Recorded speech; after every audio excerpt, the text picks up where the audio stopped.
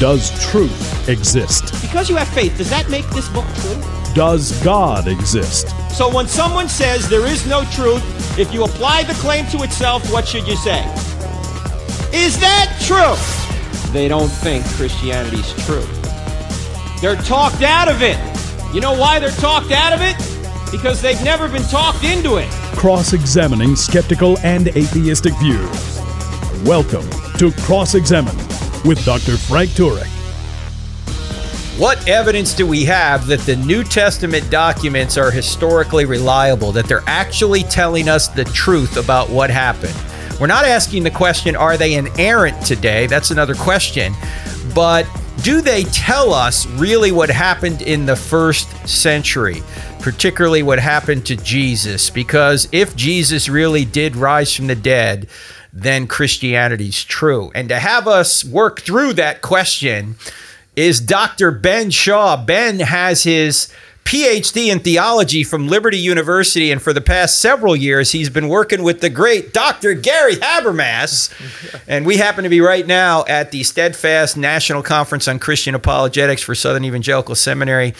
And Ben, you were going to be here anyway, but Gary got sick and you filled in for him, which goes to show you how well you know his stuff. Yeah, it goes to show, too, how important it is to train up the next generation. That's right. That's a very important part.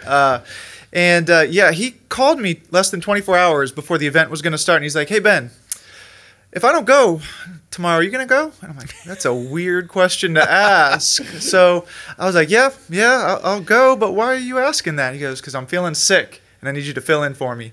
And so he told me we were going to be talking about the timeline argument, and then I show up, and that's not the topic we were supposed to discuss. So we had to pull some audibles, but it was good. It was a good session. I was in it. It was good. We were able to share a lot. So it was good. I enjoyed it. So. Now you also, well, first of all, just so our viewers and listeners understand, in 2024, you're going to come out with a book that has 13 arguments for the reliability of Scripture. Is that right? Or yes. The New Testament? 13 arguments for the reliability of the New Testament. Okay. And it's designed to be a short book, about 150 to 170 pages. Each chapter is a standalone chapter, so you can just pick it up and read those chapters. But my background kind of led to this book. I remember, for example, I didn't understand that Paul, I knew he was a persecutor of the church, but I didn't realize he wrote books of the New Testament until I was in college. Really? So I was like, I still know that feeling and how important it was to realize, oh, wow, I'm really paying attention to his words now, because this guy used to persecute the church and he's writing for the church now. What happened to him? And so going through school, those were some of the questions I had. Obviously, the resurrection was one of the big questions that I had. And there's a story to how I met Habermas through hockey. And but as we studied the resurrection, I started just seeing all these areas of reliability for the New Testament, and they're often just so spread apart here and there, or sometimes just the academics talk about them. And I'm like, man, these just need to be synthesized, put together, made readable, so someone can pick up and just read and go, oh, this is an argument for the reliability of the New Testament. This is good. Okay. They're dated early. Oh, that's good too. They're all before the end of the first century. Wow. Okay. And that's what skeptics grant too. It's not quite a minimal facts approach to the reliability of the New Testament, but it kind of is. So we have multiple lines of evidence there, and you'll see throughout, there's skeptics, there's believers, all sorts making comments in support of these. Now, we probably won't get to all 13 today. When the book comes out, we'll have you on again to go through some of them. But before we get into some of the 13, you have been working probably as hard on Gary Habermas's magnum opus as he has. Yeah. You're on volume 3 of how many? 4. There's going to be 4 total. Just give us an overview of what each volume contains. Oh, yeah. So, and it's funny because we've been working, and we'd go to Habermas's house, and we'd be working on it together and trying to do some of the edits, and then his wife would chime in the background and be like, you two got to get it worked out. Try to stay focused. But volume 1 is coming out in January 15th. It's available on pre-order now. 1,072 pages. Huge, and it's just on the evidences. Historical method, the evidences, and it's full of all the multiple lines of evidence for each of his minimal facts and additional facts. And that's going to be just volume 1. Okay, for our listeners, what are the minimal facts that Gary says most scholars agree with. Yes, and he'll have two sets of this. The minimal facts are going to be Jesus' death, the appearances. It's proclaimed early. It's the conversion of James, Jesus' skeptical brother, the conversion of Paul. So you got 5 of them. 5 of them. I may be missing one because All my right. memory's not so tight because we're on volume 3 now. Okay, Once all we right. turn that, we actually turned in volume 1 at the start of SES a year and a half ago. All right. And we've done a whole nother 1,000 pages on volume 2 since then. And then there's a set of additional facts after those 5. And the Is the sixth empty- one is is the just empty tomb escaping. one of them? That's in the additional facts. That's the and there's additional about 20 arguments or so for the empty tomb that he discusses. Okay. A lot of them. And then we also have the centrality of the resurrection. It started in Jerusalem. The church began and grew. The transformation of the disciples, that was the 6th minimal fact, by the way. The transformation of the disciples, such that they were willing to suffer and die. So you got Jesus' death, number 1. Yes. You got the appearances of him resurrecting, number 2. Number 3 is The transformation. the transformation of the apostles, or Yes. that they were followers of Yahweh, and suddenly now they're believing a man claimed to be God and rose from the dead. You got the conversion of James and the conversion of Paul. Yes, those are the 6. All right, I'm missing one. Which one did You I had miss? 6. Jesus' death. Yep. Appearances. Appearances. It's proclaimed early. Proclaimed early. Proclaimed That's early. the one we missed. Proclaimed okay, all early. right. So those 6, Yep. more than 90% of scholars, whether they're atheists or Christians, agree with. Yes, sir. Yes, sir. Okay. No, it's a given. It's All right. and they're well attested. So well attested. All right. And then volume 2 of the Magnum Opus, Yes. what's in that? If you had any doubts on the first part, the second part deals with all the alternative theories, Okay. including David Hume's arguments, miracles, questions of that nature. Then he goes into all sorts of alternative theories, and that's going to be about 1,000 pages on that. And what's interesting, too, is he doesn't just give his responses to some of these alternative theories, but he also gives the history of them. So in the 18th century, you had German liberals giving that's what they called themselves too.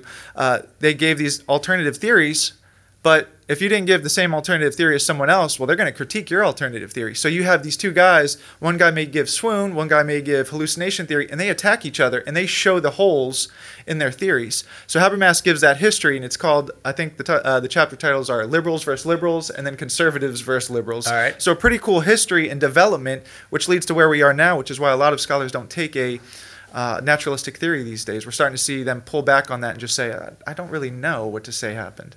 So the evidence is such that they agree with these 6 facts, but how to interpret why these 6 facts are facts, they punt. Right.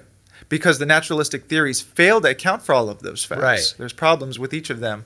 Okay. So when we have this bedrock and you put forward an alternative theory, they're challenged by that historical bedrock. And it's fascinating because it's just 6 facts, and they're easy ones for us to grasp. I grasp them as a hockey player, so we can all grab them. And then if you start having those questions, you go, okay, well, it doesn't explain Paul's conversion. Why did Paul wouldn't have converted? He wouldn't have hallucinated like these guys did. He's not in that position. Neither would James. James was a skeptic according to Mark and John.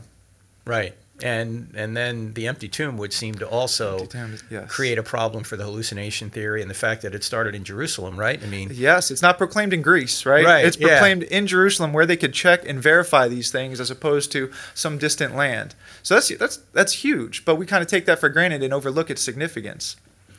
yeah, it is interesting that these these New Testament scholars who are not Christians are now avoiding saying what they think happened. They used to say what, hallucinations? Was that the top hallucinations one? was probably one of the leading ones. And now it's kind of, I don't know. And maybe if we put 2 or 3 bad theories together, maybe we can get one working theory. I was like, oh. What about the third volume? What's The in the third volume is going to be, so Habermas has referenced how he tracks a lot of scholars.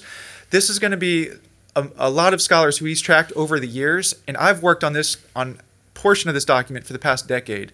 He's worked on it since 1975. So I jumped in about a decade ago and added to it.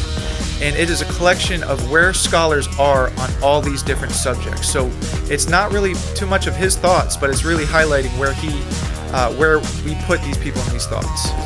All right, we're going to be right back with Dr. Ben Shaw. We're going to talk about the 13 evidences or reasons to believe the New Testament documents are historically reliable here on I Don't Have Enough Faith to Be an Atheist.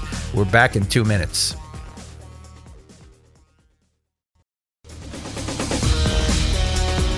Welcome back to I Don't Have Enough Faith to Be an Atheist this Monday night on our YouTube channel. Also, our website, crossexamine.org, will be streaming Lesson 11 of Digging Up the Bible.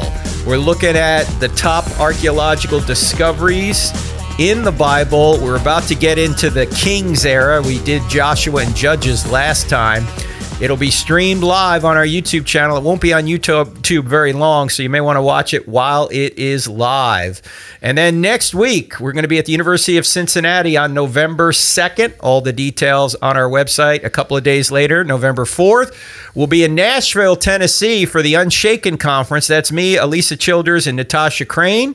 Go to unshakenconference.com if you want more on that. We're going to go to 4 different churches next year for Unshaken. Again, if you'd like to bring Unshaken to your church, just go to the unshakenconference.com. I'm talking to Dr. Ben Shaw today, who has his PhD in theology from Liberty University, and he's been working with Dr. Gary Habermas, who is the world champion, heavyweight champion of the resurrection. And we were talking just before the break about the 4 volumes of Gary's magnum opus. We talked about volumes 1, 2, and 3. What's in volume 4 that hasn't been written yet, or is it being written now, Ben? It is not. It's been written, but not written. All right, all right. Kind of an odd way to say that, but volume 1 is evidence. Volume 2 is alternative theories. Volume 3 is where scholars are at on various different subjects. Volume 4 is pastoral and practical implications, because the resurrection is not just some event that happened, Sure. but it has practical implications for the present. So Volume 4 is going to be really interesting to see that, because we want to live that out. That's right. And Gary has personal experience Yes, since he his does. wife died when she was 43, I think. And I remember him talking about how the resurrection was a comfort to him, knowing that one day they would both be resurrected. So that's Gary's not just a scholar; he's a guy that is a real human being who anyone who knows him loves him. He's just a wonderful guy. Now let's go to your work, Ben. You're about to release in the coming year a book about 13. What's the title of the book? Is it 13? Trustworthy, 13 Arguments for the Reliability of the New Testament. All right, Trustworthy. Yes. Let's go through a few of them. We're not going to get to all of them today, but if you had to talk to somebody about this issue, where would you start? Well, there's a number of, so obviously there's 13 at least arguments. And a lot of times in reliability books, we'll see textual criticism. So we do cover that because it's important. But I wanted to make sure to go beyond that. And one of the objections I think that Christians get is they just get the stereotype that New Testament's not reliable. And so historical criteria have come a long way in showing that there's multiple points of convergence in the New Testament that are reliable. And so historical criteria, the best thing about them is they're intuitive. We do them every day. We just don't call them historical criteria in some academic way. If there's a car accident, we just look for, did you see what happened? Did you see what happened? I saw what happened. Oh, you're a witness. Okay, you did too? Oh, now we have multiple independent witnesses. But we don't think like that. But that's what historians do. So when you're doing historical work, you want to find multiple sources. So that's one historical criterion that we can use. But there's others. We want early testimony too. We don't want something from centuries after the fact, like we have with Alexander the Great's biographies, for example. Sure. All of Jesus's, not all of them, canonical gospels, that is, they're all within the first century, all within the lifetime of eyewitnesses. And so that's significant. That's not an insignificant factor. So we have early. We also talk about dating in the book too, not just of the Gospels, but also of Paul's writings. We want eyewitnesses. That's another one. How about embarrassing testimony? If I'm the one driving and my wife is in the car next to me and she's telling the officer, "It's my husband who did it. He did it," that doesn't look good for me. She's offering up something that's going to, she's embarrassed about what her husband had just done, but it's a confession. So that's another criterion. And we see that in the New Testament. Jesus' crucifixion was immensely taboo at that time. The Gospels actually present the most detailed crucifixion accounts in all of ancient history. So why did they do that? Why would they present something that shouldn't even be in the thoughts of Roman citizens, was what Cicero says. So I really like historical criteria just because they're so common and we do them every day, so we can easily grasp them and then we can apply them to the New Testament ourselves. Let's talk about early first. Why do we think the New Testament documents are written early? And when you say early, what do you mean by early? How early is early? Because some people might even say, well, if it's written down 20 years later, that's not early. What would you say to that? Yes. So the first comment would be, in Bart Ehrman's book, Did Jesus Exist? He uses a century as a time span. So he counts sources within a century of Jesus' death. So 100 years in the ancient world, they don't have computers. This is just making me think. Habermas's big volume on 1,000 pages, he types with 2 fingers. So, we today, we all use 10 of our fingers. We're 80% more efficient. But in the ancient world, the ability to have paper, to write things, it takes time, it takes money, it takes skills because not everyone can read. So 20 years, and especially like we just mentioned with Alexander the Great, our earliest biographies for him are centuries later. So and people don't really question. No, I rarely. Even though he did pretty amazing, he accomplished amazing feats for a man who was in his early 30s. Mm-hmm. Conquered most of the known world at the time, and nobody doubts that those amazing feats were done by him, even though the biographies were centuries after he existed. Close to 3 centuries for the first one. The first one's not the best of them. Wow. Plutarch and Arrian typically considered to have the better ones. So that's interesting. But what's really cool with the New Testament, we have the Gospels, all within the lifetime of eyewitnesses. So, we have people writing biographies of World War II decades after, and they can recall vividly because those are vivid things that had happened. They're major events. I can't tell you the color of the car I parked next to because it's a trivial thing, right? We can only have recall so much, and the things that are important are what stand out to us. So we have the Gospels, but we got Paul's writings even earlier. And we talk about these dates, but we also talk about creeds in the book. And creeds, there's dozens of creeds in the New Testament. It's just hard for us to pick up on them at times for a variety of reasons. Explain a creed for our audience. Yes, 1 Corinthians 15 is probably one of the most evident creeds because Paul specifically says, I passed on to you that which I received. And so that's technical rabbinical language for passing on tradition. So he's giving them a formal instruction. Now, when you say tradition, people in America think tradition is almost like, well, it could be true, but it might not be true. It's just a tradition, but you don't mean that, right? No. It's a very formalized training. Okay. So it's more like a catechism, more like much like catechesis. And actually in the New Testament, in Romans 10:9, it uses the word confession. That's another example of these types of oral traditions. Oral traditions can just be a catch-all. So it's a way of passing off historical and theological truth. Yes. To someone who maybe even can't read. Mm-hmm. You can put it in a rhythmic way that they could understand it. Yes, and they can recall it better. And, Habermas uses the childhood rhymes that we would learn, like row, row, row your boat or something like that. Jack and Jill went up the hill. Yes, exactly. Right. Yeah. And in an oral culture, you have to have those sorts of things because people need to take it. And if you're trying to make disciples, you have to make sure that they know what's of first importance. And that's exactly what Paul says in 1 Corinthians 15, that Jesus died, he was buried, he was raised again, and then he was appeared to many people. So Paul's reminding them that he gave them this tradition. And then we go, well, where did Paul get this tradition? And in Galatians 1, it says just 3 years after Paul was converted, and a lot of scholars date Paul's conversion to 32, 33 AD. And if Jesus died in 30 AD, okay, we're really close to these events themselves. Paul says 3 years later, I went and met with Peter and James. And he didn't just go to meet them. It says hysteresai. So he inquired with them. He sought them out to meet with them to get specific information. And Galatians 1 and 2 is about the gospel. And I just mentioned in 1 Corinthians 15, Paul says it's about the gospel. It's of first importance. And this is what I gave to you. And by which, if you believe it, you're saved. So this is critical information that, again, virtually all scholars grant that this creedal information, and even Bart Ehrman says that Paul probably received all of his traditions in the early 30s or at that meeting with Peter and James. Why do they suggest it's the early 30s that this creed from 1 Corinthians 15 verses 3 to 7, that it comes that early? Why do they say it's right after the alleged resurrection and not a decade or two later? Well, because Paul's meeting with the eyewitnesses. All right. He's meeting. So it's interesting. There's 3 individuals named in 1 Corinthians 15 as having seen the risen Jesus. And we just mentioned that Paul, 3 years after his conversion, so again, Jesus died in 30 AD. 33 or so AD, Paul gets converted. Paul says in Galatians 1, 3 years after my conversion, I went and met with Peter and James. So we have Peter, Paul, and James. The creed in 1 Corinthians 15, Peter, Paul, and James are the individuals mentioned as having seen the risen Jesus. There's also 3 groups mentioned in that creed as well. By the way, Titus Kennedy, who's an archaeologist, seems to think that the better date, I know it's disputed, the better date for his crucifixion is 33 AD because it has something to do, and I can't recreate the argument in my head right now, but it has something to do with Janus, who was like second in command to Tiberius, perhaps, who was executed, and Pilate had kind of a allegiance with Janus, and he was wondering if Tiberius was going to execute him next. And this happened, I want to say, like 31 AD or 32 AD.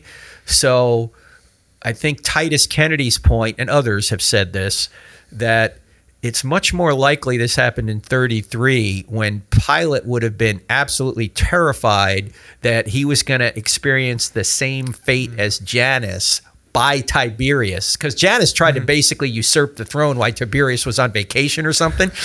And so when this is, if I'm remembering the argument correctly, have you heard this? Is this? I do know a number of scholars do take 33 AD. Right. Paul Barnett is a big one. Yep.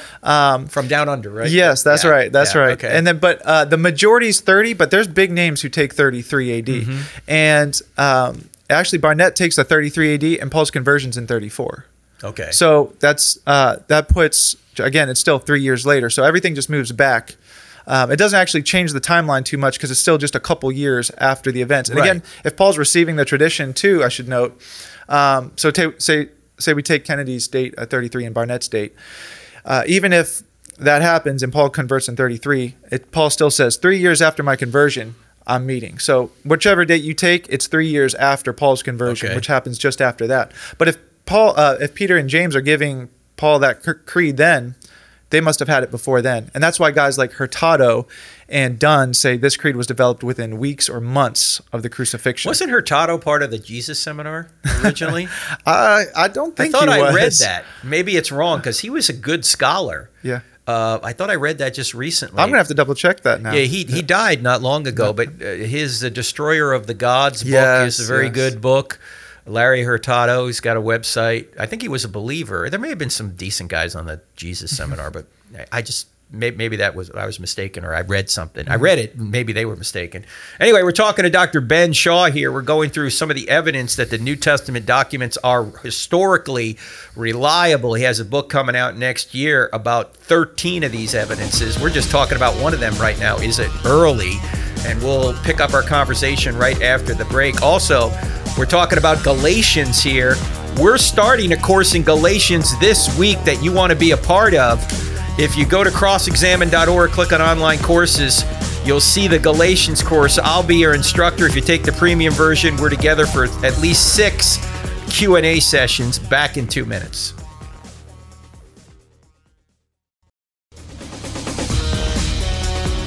Welcome back to I Don't Have Enough Faith to Be an Atheist with me, Frank Turek, on the American Family Radio Network. If you're low on the FM dial looking for a national public radio, go no further. We're actually going to tell you the truth here. You're never going to hear the evidence that the New Testament documents are reliable on NPR. That's for sure. But we're here to tell you the truth. And our guest today is Dr. Ben Shaw, theology degree from Liberty University, who has for quite a while been working with the great Dr. Gary Habermas. And we're talking about some of the arguments for the reliability of the New Testament documents. Ben, a lot of people will say, well, even if the documents were written, 20, 30 years later, that seems too long. But what is that? What are they not getting when they say that there are sources that are earlier? Can you unpack that for us? Yes. So we talked about creeds. One of the other components that are important are, if we look at, say, Papias, who was writing, or we have reports from him from the first century, right around the end of the first century. He says that Mark was Peter's interpreter, and he was the one who wrote down Peter's gospel. So, although the writings... Peter's gospel, which is called Mark. Peter's, that's right. Not the gospel of Peter. It's a different thing entirely, yes. Yeah. So Mark's gospel is... Mark was Peter's interpreter. And this is widely agreed upon actually by a number of scholars that say, Mark was the one who had Peter as a source for his gospel. And so although Mark is generally considered to have written around 65 or so AD, maybe a little earlier, his source is Peter. He's right there at the events. He's an eyewitness. So he was there. And Peter's not just giving the gospel one time. for Mark to hear. Peter had been giving the gospel message over and over and over for those several years after the crucifixion until he was ultimately martyred. And so Mark, that was his source. I mean, what better source can you look for than Peter, who was, one of the top 3 disciples? So that's one of the great testimonies we have there. And then Paul, similarly, like we mentioned with the creeds, he interviews Peter because he's like, man, I want to know about Jesus from, I'd been persecuting. Where was I wrong? What was I getting wrong? I already been baptized, and I spent some time with Ananias, but I want to talk to Peter because he was there. And so even Paul's doing the same thing. So it's important to have those. We have the writings, but we have the sources that bring them back even earlier to the events themselves. What are the criteria that these scholars use to date the Gospels? Like you just said, Mark 65 A.D. People I talk to or people I've read, people like Colin Hemmer, who wrote Acts in the Setting of Hellenistic History, he makes a really strong case that Acts is written by 62, which means Luke is prior to Acts, and most people believe Mark is prior to Luke. So how do you get 65 AD for Mark when Luke is that early? Right.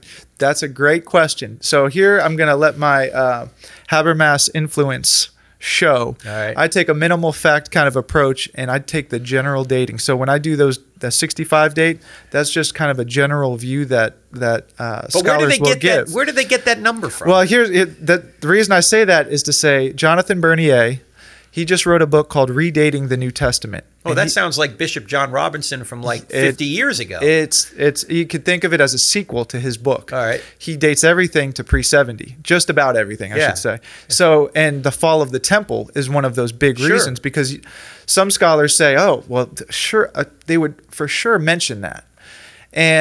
But historically, that's also an argument from silence. So how do we weigh those two positions together? Because guys like Keener date Acts to post 70 as well. And Keener, as we know, he's a brilliant scholar. Sure. So how do we weigh those arguments, especially with the destruction of the temple? But Bernier takes Robinson's view, and at the end of his book, he makes a really interesting comment. He says, Robinson and I are the only 2 guys to write a full-length treatment on the dating of the Gospels and the arguments for them. Like, how do we actually get to these dates? And we both date them earlier. And if you think we're wrong, write a full-length book and show us why we're wrong. Wow. And you're like, oh, okay. Which book is this now? I believe it's called Redating the New Testament. Robinson's book has a very similar name too. Yeah. So you'll be right in line with both. And as I understand it, Bishop John Robinson, don't be put off by the word bishop, I think he was liberal, wasn't he? I believe so too. Yes. Like he wasn't an evangelical, right. But he's saying, look, the evidence says these documents are early. And Dan Wallace, who, as you know, teaches at Dallas Theological Seminary, I asked him many years ago, what do you think about John? When was John written? Because when you read John 5, it talks about the Pool of Bethesda as if it's still there, when if he was writing after 70 AD, it wouldn't still be there. Right. And Dan said he studied that for a long time, and back in the 90s, and he came to the conclusion that John is written prior to 70 AD too. I think Bernier takes that position as well. Okay. So it's not just an argument from silence. Right. It's an argument from them positively stating, or at least implying. Because there's that element. And then too, the argument of silence, it's nuanced, because would we expect the writers to mention these things? Right. Because I take a similar view with Clement, because he's typically dated to 95. Right. But he speaks of the temple as though there's still sacrifices going on. Oh, yeah? So that's kind of interesting. So maybe he's writing earlier? So 65 is the alternative date given for Clement. Okay. So, and that pushes him Clement of Rome? Clement of Rome, yep. And he wrote his letter to the Corinthians. Okay. He wrote a letter to the Corinthians as well. So Clement goes over some early church fathers in addition to the New Testament itself, but he also dates John pre-70 as well, if I recall correctly. So it's really interesting. So you got the only 2 full-length treatments, put everything pre-70. Yeah, I once asked Gary that question, Gary Habermas. I asked him, why do they date it at 65? And he goes, I don't know, they just do.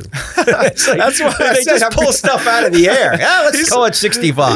He's so eclectic. He's just like, okay, where can we where can we just agree on to move on so we can get the discussion going? 65, okay. So how do we move? But even if it is 65, if you've got data in it from earlier, it'd be like today if I wanted to write a history of the Vietnam War, which occurred in the 60s and 70s. even though I'm writing it in 2023, if I have eyewitnesses that have informed me as to what happened, then I'm back to the events itself by their experience. Yeah, like a modern day Luke. Right. And so those people would be telling me the truth, even though I'm writing it 50 years after the event. So to believe that just because it's written later that you can't trust it doesn't make any sense at all. And the way historians look at these things, Ben, 50 years is nothing. Is not that in the right? ancient world. Not in the ancient world at all. Right. Okay. And again, Ehrman puts a century. Anything within a century is good for Jesus's, not only his existence, because he's got that book, Did Jesus Exist? But I think he gives 12 or a dozen sources for Jesus's crucifixion, and they're within a century. So some scholars may be more flexible. They may take 150 years. If you're dealing with Alexander, you have to be more flexible. You don't have a choice, right? Because his biographies are much later. What is the mistake that people make in the general public when they think, oh, we can't trust these documents because they were written by Christians? You see, they're biased. Like, what is that mistake? What are they missing when they say that? Part of me thinks it's just an easy thing to say. Right. But, it's funny. I was talking to Habermas last night and just checking on him a little bit and talking to him about how the event's going, because he's sick, too. And we were actually talking about that question. And Ehrman says, if you were doing a history on the American Revolution, what kind of sources would you want? Would you discount the American sources because they won the war? Would you discount George Washington from your source? You'd be a terrible historian not to use George Washington in the American Revolution. Right. So that's a common everyday example. That's why I like history, because we can apply it to non-Christian areas and be like, okay, I've got an article called "What's Good for the Goose is Good for the Gander." Okay, if we do it over here and we apply it to Christianity, how's that look? It looks pretty good. It looks really good. So that's the biggest one. But at the end of the day, we all have biases, but there's a great saying: neutrality is not objectivity, or objectivity is not neutrality. You can be objective and be biased, right? Like you can critique your own side while still being on your side. You can critique the opponents while also being right. So there's a lot to be said for our subjective biases. The problem is, and this is I believe his last name's Evans. He's Sir Evans, and he makes the point: as long as our biases aren't paramount, and that means and there's a story in church history of what that means. There was an Ulrich Zwingli scholar who said. He just loved Ulrich Zwingli, and Zwingli had some controversy around him for committing adultery and whether he had a mistress or not. Really? And yes, was this the guy? One of the guys who was burned at the stake? Am I thinking of that guy? Well, I'm not. This is Zwingli's scholar, so this is a story about him. Oh, okay. But the Catholic Church was saying, "Oh, see, they just want to be a bunch of just no laws and go around and be promiscuous." All right. But that's just a Catholic bias. Zwingli really was pure and wholesome. And you got a Zwingli scholar now studying Zwingli, like, oh yeah, he was so pure and wholesome. But he finds a letter of confession of adultery. And what does he do? He just throws his bias out the window and proclaims Zwingli's guilt? No, he starts to burn his letter. Oh, really? Yeah. And as he's doing it, he knows what he's doing is wrong, and he does ultimately stop doing that. So our biases can be paramount. If he would have let the letter burn, that would have been a paramount where the bias takes over. But he didn't. He chose truth, and that's important too. And we see that in Scripture because we see embarrassing testimony. Right. Jesus' brothers not believing in him is embarrassing testimony. His crucifixion, as Paul says, was embarrassing for Jews and Gentiles. There's the women at the empty tomb. So there's all sorts of embarrassing testimony, but they include it because it happened. Yeah, it also seems to me that if the bias was going any way at all, it would go in favor of them telling the truth because they had everything to lose by saying it was true, right?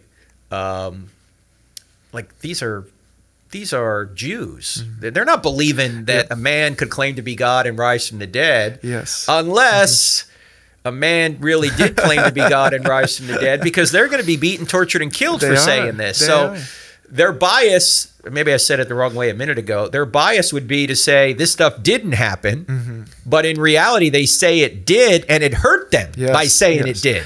As Lacona says, liars make poor martyrs. I think Paul Meyer says liars make poor myth makers. And then on top of that, a recent scholar, Andrew Loke, who's got a book on the resurrection, he adds the right element. They were not only risking their bodily injury, but their souls as well, because they're blaspheming. That's what Paul says in 1 Corinthians 15, 12 to 19. We're lying about God. If he hadn't That's right. If he didn't raise from the dead. Okay. And so, but he did raise from the dead. So some things follow from that. So that's important. We're talking to Dr. Ben Shaw, who has a new apologetics ministry called coreapologetics.com, right? Is that Yes, C-O-R-E apologetics.com? Yes, sir. That's it. Yeah. All right. And he's been working with Gary Habermas. He has his own book coming out next year on the reliability of the scriptures, particularly the New Testament. And when we say scriptures, we really mean just the New Testament documents. Are they really telling the truth? And we've just talked a little bit about early testimony, a little bit about embarrassing testimony. And we're going to talk a lot more with Ben right after the break. You're listening to I Don't Have Enough Faith to Be an Atheist on the American Family Radio Network, 180 stations or so around the country. This is also in podcast. It's called the I Don't Have Enough Faith to Be an Atheist podcast. We're back in just 2 minutes.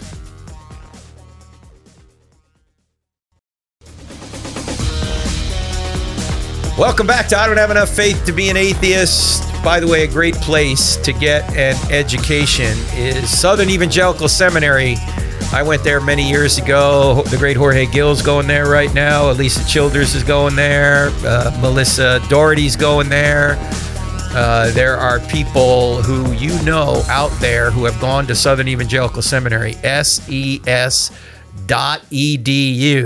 And if you put a /Frank on there, you might be able to get a scholarship. So go to ses.edu to learn a lot more about apologetics, philosophy, and theology for the real world. And you're going to be steadfast in it because they're not budging. They're not going woke, I can tell you that right now. In fact, we're at the Steadfast Conference. Yep. And we're talking to Dr. Ben Shaw from Liberty University. He has a book coming out next year about 13 arguments for the reliability of the New Testament. Ben, let's talk a little bit about embarrassing testimony. We talked just a little prior to the break. This, for me, is very intuitive and makes a lot of sense. What are some of the most embarrassing details in the New Testament that they never would have invented if they were making this up? Yes. The two that come to mind for me are crucifixion and the women at the tomb. The crucifixion is, as Paul says, it's a stumbling block to the Jews because he who is hanged is cursed by God. Yep, Deuteronomy 21:23. Yep. And to the Gentiles, a stumbling block, or foolishness, because it was a punishment reserved for slaves. It was meant to be shameful. It was meant to be a public display. And Cicero has a bunch of really brilliant comments on it in the sense of it gives you his perspective on what it was like for Roman citizens. And he says it's something that shouldn't even be on our minds. And he does a couple cases where a Roman citizen was threatened with crucifixion by the prosecutor, because Cicero was a lawyer, and that was enough for them to throw the case out. Because the word shouldn't even be, it's so beneath a Roman citizen. We don't even need to think about such disgusting things. It's beneath us. So it's beneath the Romans and beneath the Jews. Yes. But these writers, who were all Jews with the exception of Luke, say that the Messiah actually is crucified. Right. And there was no expectation of a crucified Messiah or resurrecting before the final resurrection of the dead at the end of time. And so it was embarrassing. I try to think often of what's a good analogy for it, and we don't really have much of an analogy today until we start seeing the world through the ancient Roman eyes or the ancient Jewish eyes, because it was something so far beneath them. Fortunately, Paul gives us that nice snapshot of a statement to help us go, okay, both groups saw this as very embarrassing. It's tough, but they keep proclaiming it. Right.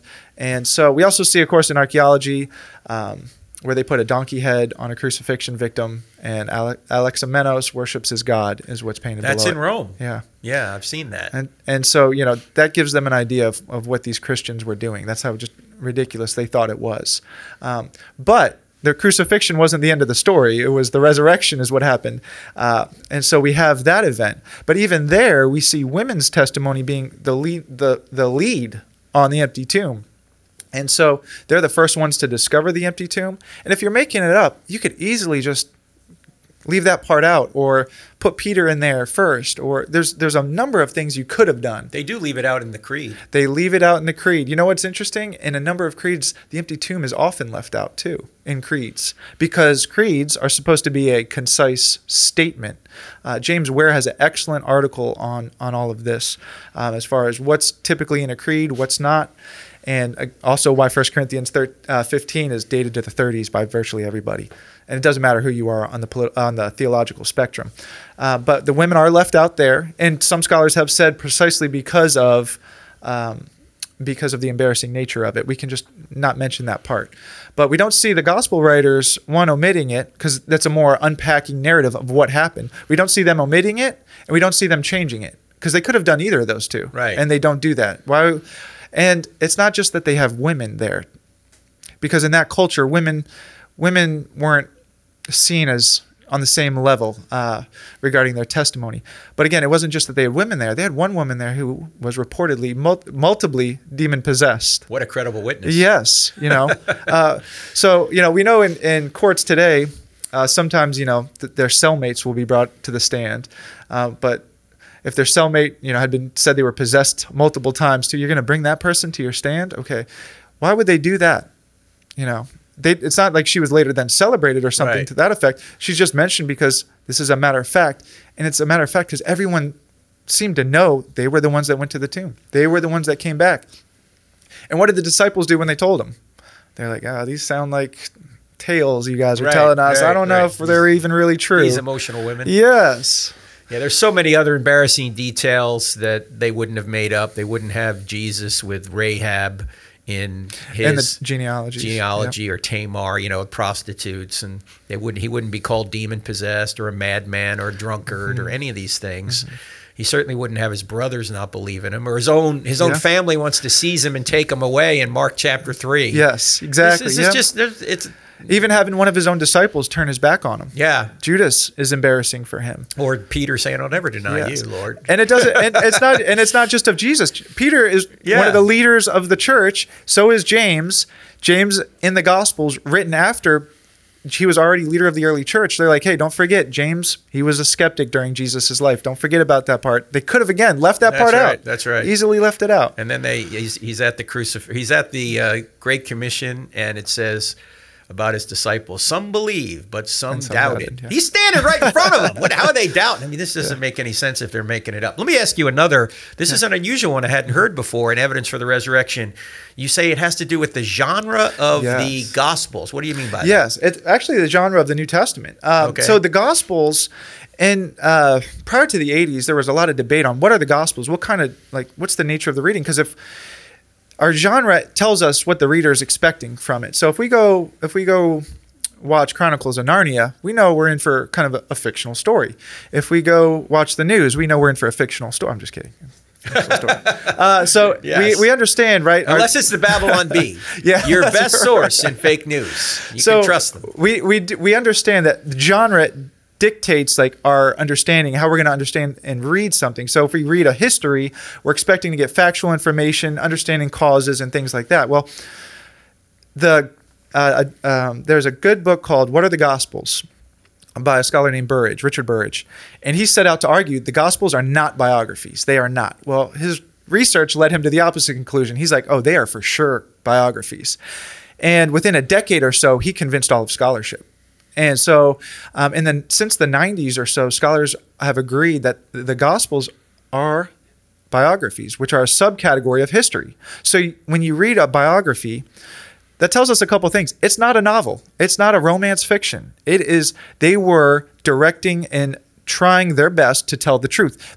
In that genre, you were not expected to just make up facts just for the fun of it, to make up some account. Was there even, I've been told, but you're the expert on this, that this idea of an historical novel is only like 200 years old.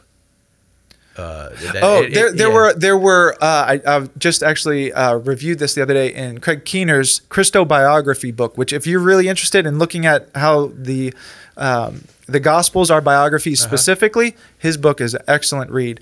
And you're right, it's more of a recent thing, but there were only a very few number of those type of fictional histories, and they came later. 200 years after the Gospels. Oh, okay. 200 years after the Gospels. They were typically later, and they were very obvious. And they were there to subvert, right? They were countercultural measures to biographies. So they kind of were their own biography.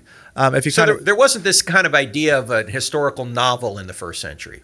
Well, they weren't allowed, for the Gospel writers, they were not allowed in that genre. Like, there's not a police, right? They're not like, no one's over their shoulder going, you can't do this. But if you're writing that genre, you're not expecting to invent freely. You're not going to do that kind of thing. If you are, you're just going to write a different genre, right? And that's not what the Gospel writers.